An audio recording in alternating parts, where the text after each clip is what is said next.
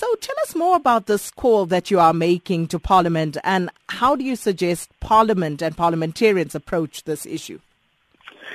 Well, it comes from the fact that I think a couple of days ago, actually, I think on the 14th, I wrote a letter to the Speaker on behalf of the UDN, saying that the President was set last year during the xenophobic violence, whereas the Parliament, we were sent to our constituencies to calm the situation down. But I'd say more than 10 days later, I have not received a response from the Speaker apart from just an acknowledgement of receipt.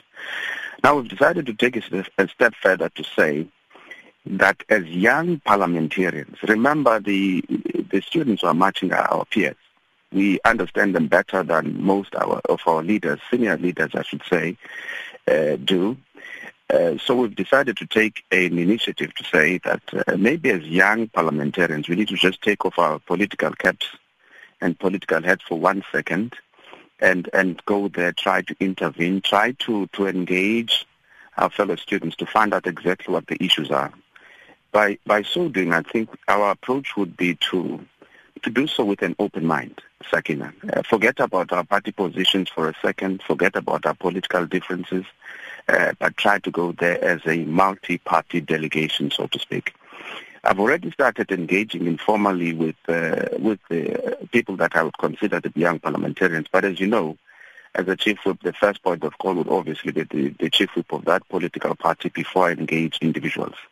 And usually the chief whips would then recommend as to who should be part and parcel of that delegation. But I have not had the opportunity yet, I must put it on record, to consult the chief whips of the three largest parties. I'm hoping and planning to do that today when we're sitting this afternoon, so that by the end of the day we can have a complete delegation and that can then start engaging the students on some of the issues that they face.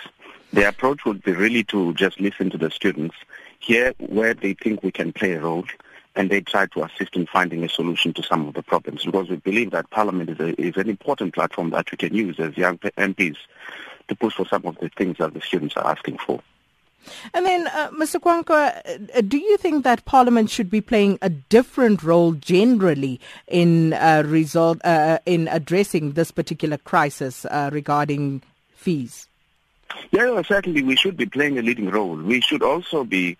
Our view is that it would be difficult for us as Parliament, for example, to even use portfolio committees, to even use, for example, the committees on finance where we can suggest the amendments of certain budgets, the reallocation of certain funds towards what the students are asking for. If we don't sit down as the Parliament of the people and engage the students, get a better understanding of some of the demands that they're making, rather than just relying on secondary sources to inform our decision-making process. It would also enable us to, if we're to engage them, in good faith, it would also enable us to propose certain amendments, discuss this matter in a more constructive and positive way, rather than just labeling students as anarchists and so on, which is exactly what has been happening so far. Well, Mr. Kwankwa, very interesting call, and of course, please do keep us informed as to how this progresses.